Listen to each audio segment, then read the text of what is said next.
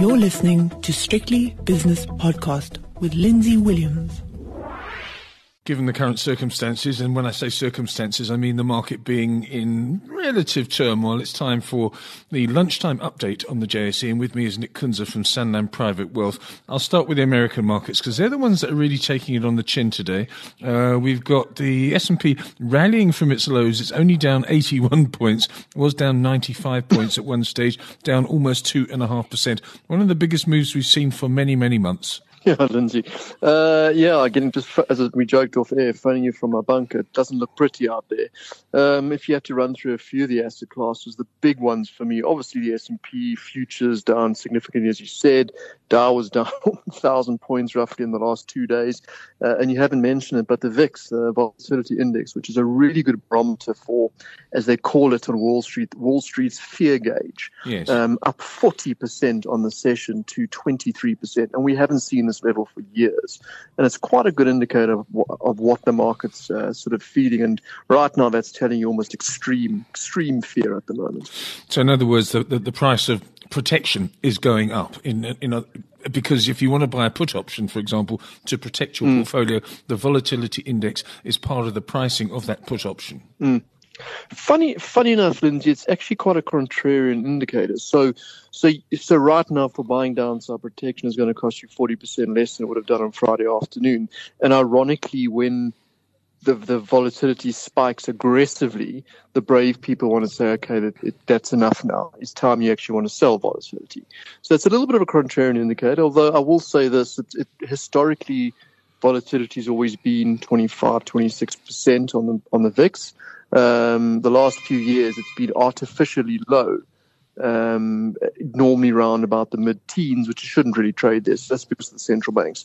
But it's not a pretty sight. And then obviously we haven't talked about bonds either. So, I mean, the 30-year bond yield, new historical low on the yield, and the 10-year also pushing down historical lows. So there's some quite extreme asset class movements as we take this sort of this midday sort of litmus test of where we are right now in the markets. Okay, some quite extreme moves. I think the big question is, and we'll get a better idea when we speak on the 5 o'clock shadow later on once the real US market is opened, is this the real thing this time? In other words, the 5 to 10% correction that people have been expecting and maybe the market needs?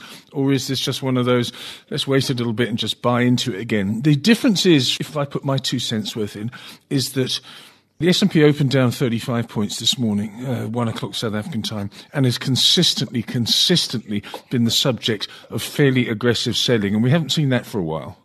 No, we haven't. And look, I'd have to say, I'm not a scaremonger. My job is to, as a money manager and a trader, is to read the sort of prices in front of me. And I can't, and anyone tells you they can forecast what's happening next week, we have no idea.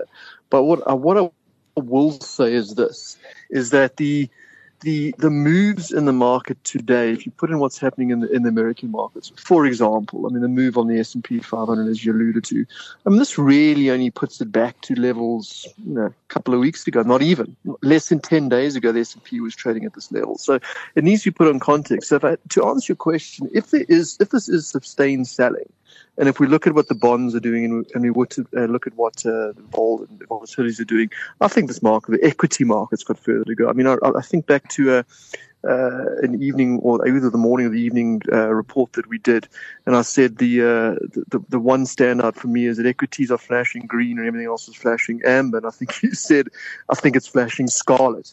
And yes. I think you're exactly right. I mean, that was the right call. If we had to look at the tea leaves that were in front of us at the time, that was implying that the equity markets were far too complacent. And you can see it playing out now. So if I had to, without being too much of a scaremonger, I think this S&P or certainly the equity markets have probably got a little bit further to go to catch up to what I guess the clever money, the bond markets are telling you, and certainly some of these other asset classes.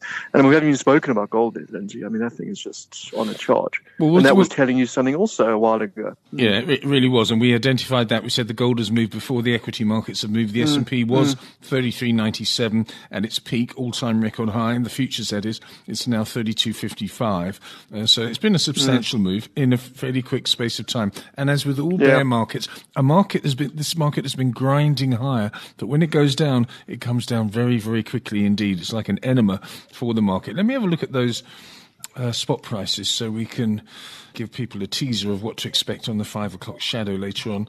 Rand's not too bad. The Rand is not too bad. It's only down 1%. It's 15.14. British pound against the Rand 19.53. Euro Rand 16.39. Euro dollar 108.25. International indices, well, the Dow Jones is going to be down 700 plus if it stays where it is now. The futures, that is. S&P down 2.5%. If we go to the commodities, this is where it gets interesting. Gold up $38 to $1,682 per ounce. Extraordinary performance.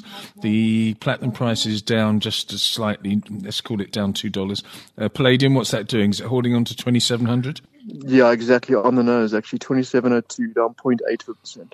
Okay, and the oil price is down nearly 4%. It was $60 a few days ago, now $56.52 per barrel. Just the local market, which ones have been hit the worst by this mini contagion overseas? Probably the financials and also, of course, Sasol.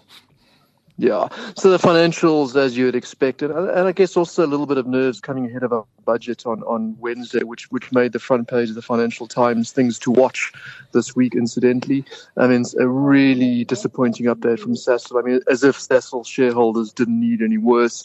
I think probably half of this move is disappointing results, and I think the other half is the oil price, as you've alluded to. Those are the big standouts. And I guess... But can we talk about something positive? I mean, these gold shares. I mean, I'm looking at Harmony Gold. I mean, up 15%. I actually cannot remember I've seen some of these shares up so much. Harmony Gold up 15%. Anglo Gold Ashanti up 5%, and so on. So, some really, I guess, finely gold, the safe haven coming into play. But I will say, Lindsay, I think it really is an important week. Not only an important week for South Africa and for the Rand with the budget, but also for equity markets. Coming off their highs, this is really a crucial week. There's a lot to digest in the next few days, and I think it will set the tone certainly for the rest of this quarter.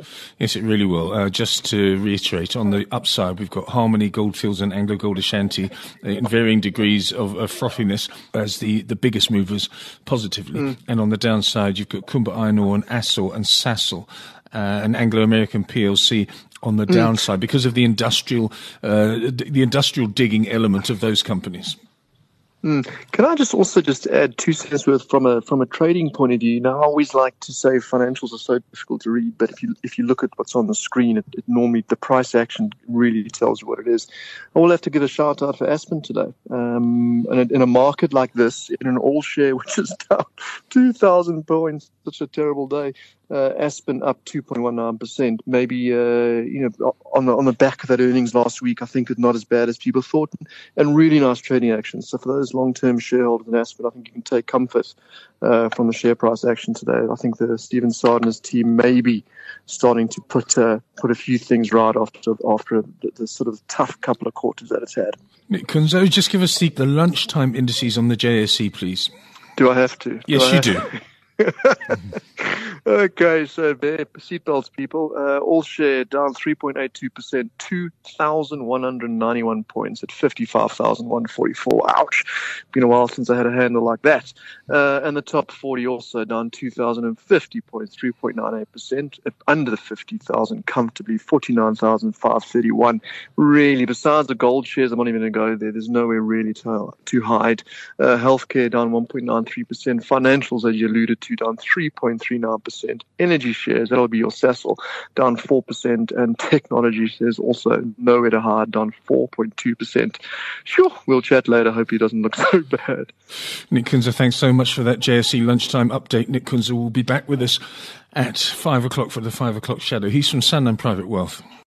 The views and opinions expressed in these podcasts are those of Lindsay Williams and various contributors and do not reflect the policy, position, or opinion of any other agency, organisation, employer, or company associated with strictlybusinesspodcast.com. Assumptions made on the analyses are not reflective of the position of any other entity other than the speaker or the author. And since we are critically thinking human beings, these views are always subject to change, revision, and rethinking at any time. Please do not hold us to them in perpetuity.